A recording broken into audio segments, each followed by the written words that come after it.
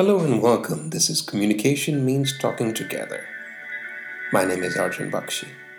Let's learn a little bit about communication skills, leadership skills, and really how you'd like to improve your life, your career, and your outlook. Let's start. Hello, everyone, and welcome to another week of Communication Means Talking Together. This week, I thought we would try something a little bit unusual. When we think of communication, we naturally think about speaking. Last week we spoke about writing. There's a few different outward ways to express ourselves, right? Different media, video recording, streaming, blogging, lots of different ways that we express ourselves. One method of communication that we tend not to think about, ironically, is thinking. You might wonder, how in the world is thinking communication? Many people, in fact, would argue that for communication to occur, there have to be two individuals, right? So if two individuals aren't speaking or in some way exchanging information, how can one call that communication? Because it's only a person, right? All right, let's see if we can make a counter argument for that. Thinking. Let's define that first, and then we'll try and see if we can qualify any form of thinking under the banner of communication. So what is thinking? Every meaningful idea that occurs to us, that we can give a name to, that we can explain, that we can recall, that we choose to remember, or that we are able to remember. Let's consider that as thoughts. Ultimately, every communication researcher and practitioner will agree that communication boils down to meaning. So, can we qualify something by the term that has been used before, intrapersonal communication, as opposed to interpersonal communication? Inter being between two, and intra meaning within the one. I would argue that if it wasn't for the separation of the psychology into ego, superego, and id, if it wasn't for, from a spiritual aspect, the soul deliberating with the divine, and if it wasn't for our own enactment of point and counterpoint, in other words, splitting our own thoughts into should I or shouldn't I, what are the pros or cons of a particular decision. If it wasn't for this very natural, universal ability of human beings to take two opposing thoughts and have them in our minds at the same time, if it wasn't for this, I would always agree and say one cannot communicate with oneself.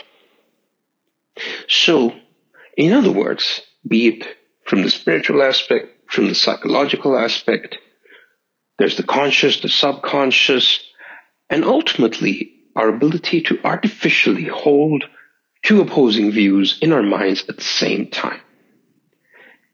This creation of a divided stream of thought into multiple streams of thought, this allows for intrapersonal communication.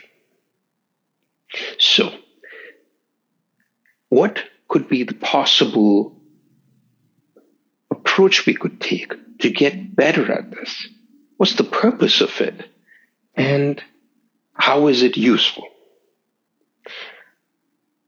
Getting our thoughts in order might be the most fundamental thing that we ever do in our life. I was just on YouTube the other day, and yet another video came up on business success.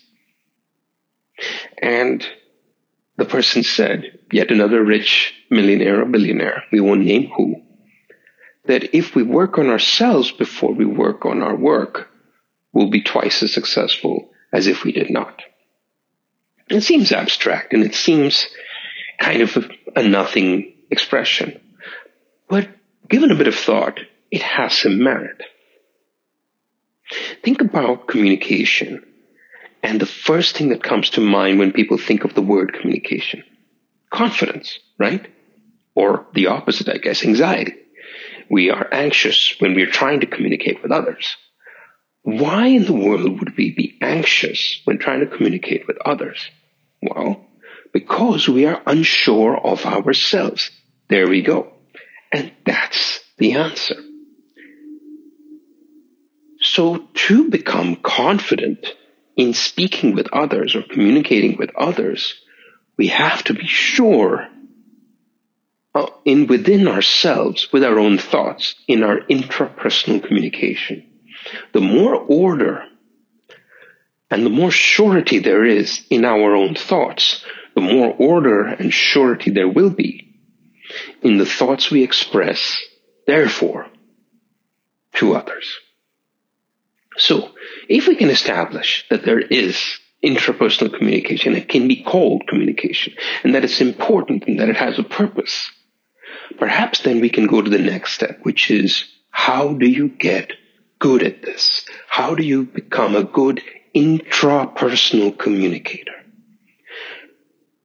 I can say this, for one, is you pick a few different approaches, but ultimately you'll settle on the one. The first approach is action-oriented.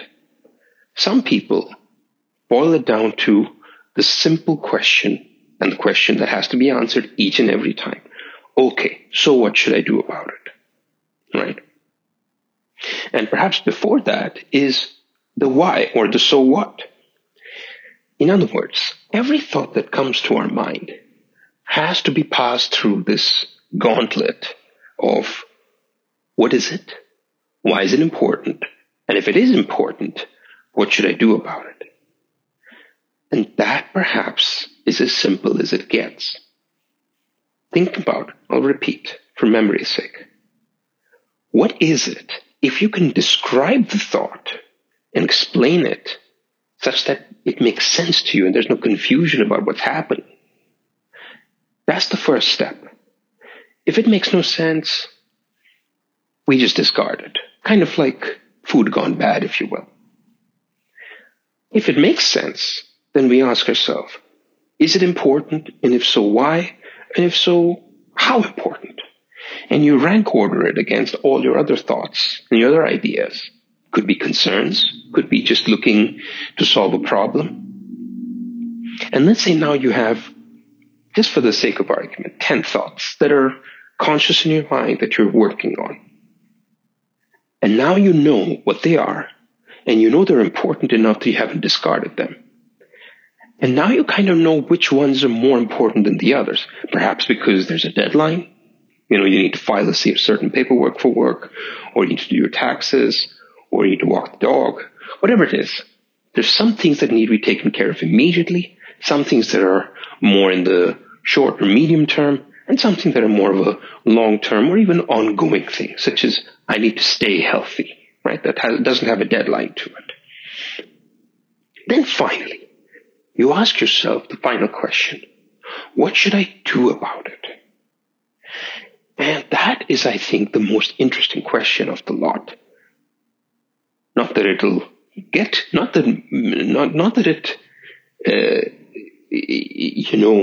should ever take away from the importance of the why or the what. But there's something really particular about action, and it brings a sense of confidence into the moment if we're willing to take the challenge.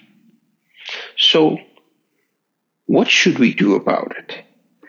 Now we are able to take what may have been 1,000 thoughts, filtered down to, let's say, 100 that make sense, filtered down to maybe 50 that are important.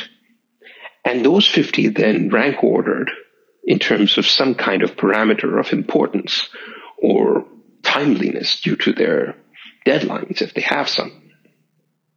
And finally, we're like, okay, I know what my thoughts are. I know which ones are important, and I know how important each one is. So figuring out if there is any action at all to be taken on them, that is the first step. Because as many wise people have said, sometimes the most important action to take is to do nothing at all. Patience is a virtue. This has been said many a time. But our patience is rarely tested. And when it is, we have to show that we are capable of it. So possibility number one is we simply wait it out patiently, without worry, without doubt. Possibility number two is there is a simple response needing to be given to someone, simple action to be done, one step, and it's done. The final thing, the final category, if you will, is a complex problem that needs solving, perhaps with the cooperation of others. This is the category you really want to spend a lot of time on, because the moment other people are involved, moment it's complex, moment it requires resources such as money or time or effort, that is where your focus should go. Because you might have to convince people it's important, you might have to get approval for budget, you might have to gather the resources and make sure things move along a certain timeline, such as a corporate project, if you will. But if you've ordered all your other thoughts, and this is the beauty of this entire discussion, imagine again those 1,000 mixed up thoughts bouncing around in your head. Because you did the effort of ordering and sorting and removing certain things from consideration and bringing it down to, in our example, those 50 thoughts, and you were able to rank order and prioritize them such that they're not jostling with each other. You know exactly which one to handle first, second, and third, and so forth. That is the kind of ordered, structured thinking that will lead to an effective and systematic line of success. And so, to bring some closing thoughts here, intrapersonal thinking within one's own mind, is the most important investment in your communication and leadership skills that you'll ever make.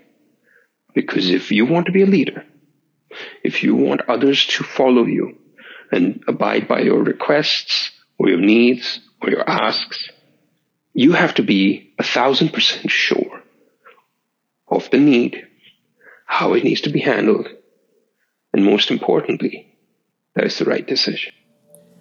Thank you for joining us this week with Communication Means Talking Together.